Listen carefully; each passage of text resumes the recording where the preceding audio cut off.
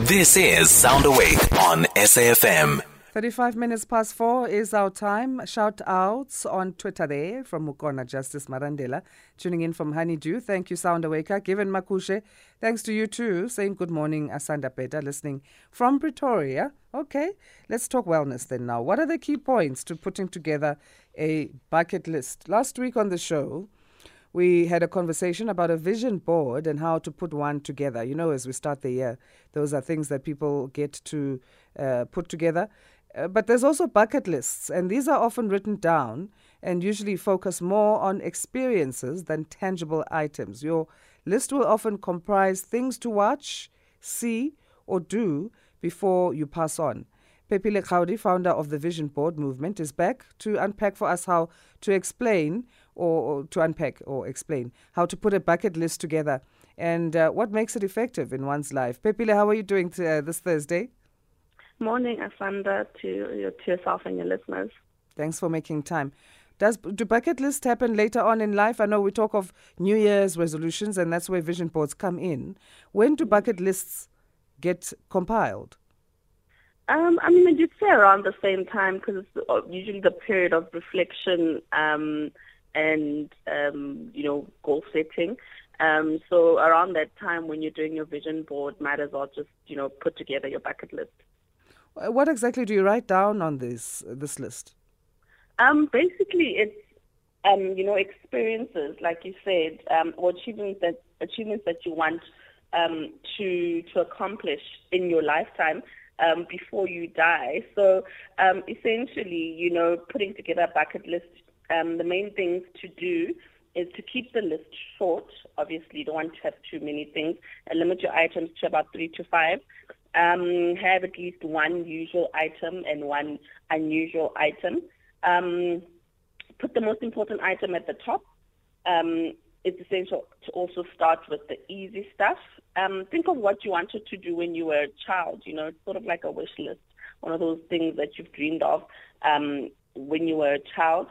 And as always, add an accountability buddy to keep you to it. Should every year have a bucket list, or it should be a bucket list for an entire lifetime?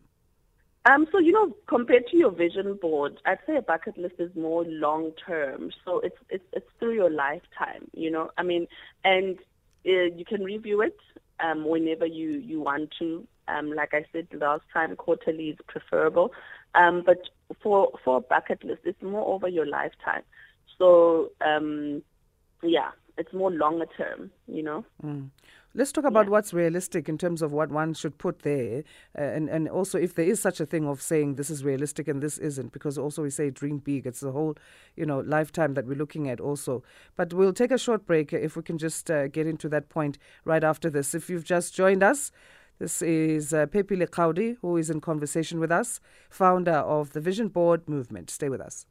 Asanda Beta on SAFM. Phephile, so what is realistic in terms of bucket lists? And can we even use that term of saying this is realistic or not? Because we always say also that things can change in 6 months, things can change in a year. I don't know where I'll be next year. It might be possible for me what isn't now. Yeah, we shouldn't limit ourselves, with the bucket list. I think with the bucket list is where we get to be very creative and extreme with our desires. This is the one where you like I said, you take out the kid in you. So I wouldn't necessarily say that don't put anything that's too unrealistic on it. Don't limit yourself, in that sense. Give us examples. Like bungee jumping, running a marathon. For some people that's extreme. Going on a hot air balloon, for instance. It can go as crazy as you want it to go. Yeah, there's some marathon I was watching that happens on a desert. It was on a documentary of people who enjoy just doing extreme sports and extreme things, and they enjoy the pain. I saw that and I was like, wow, no ways. Yeah. No ways. I can't even run a marathon in a normal weather.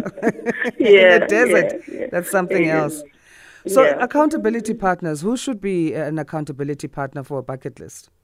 It could be a family member, a friend, a colleague, someone you rely on, someone you know will be honest and truthful to you, someone you know will always be there in your corner and always wanting to give you feedback, someone you know that will always be rooting for you as well. Do you have one?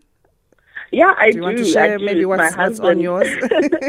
My husband. So for me, I've never really been one for road trips. Let's get there now kind of girl, because I've got problems with inertia and motion sickness. So my one for this year would be road tripping. I'd like to do the garden route. My husband has always wanted me to do that. Nice. So I'm going to try that and see how it goes. Hopefully I won't get sick on the way. Even if you do, you'll be fine. He'll be there with you. Yeah. All right. So how do we connect with you? Because you help us with drafting vision boards and making sure that we set our minds right about where we're trying to go and manifest. Yeah, so you can catch us on Instagram. We've got our page that's very active and full of information to keep you on track on vision boarding and just life in general. We're at Instagram at the Vision Board Movement. Thanks again, Phephile. Have a great day. Thanks. Thank you, Asanda, for having me. Phephile Kgaudi is founder of the Vision Board Movement, talking to us on our Wellness Corner. 42 minutes past 4. Here are the Bee Gees with Staying Alive.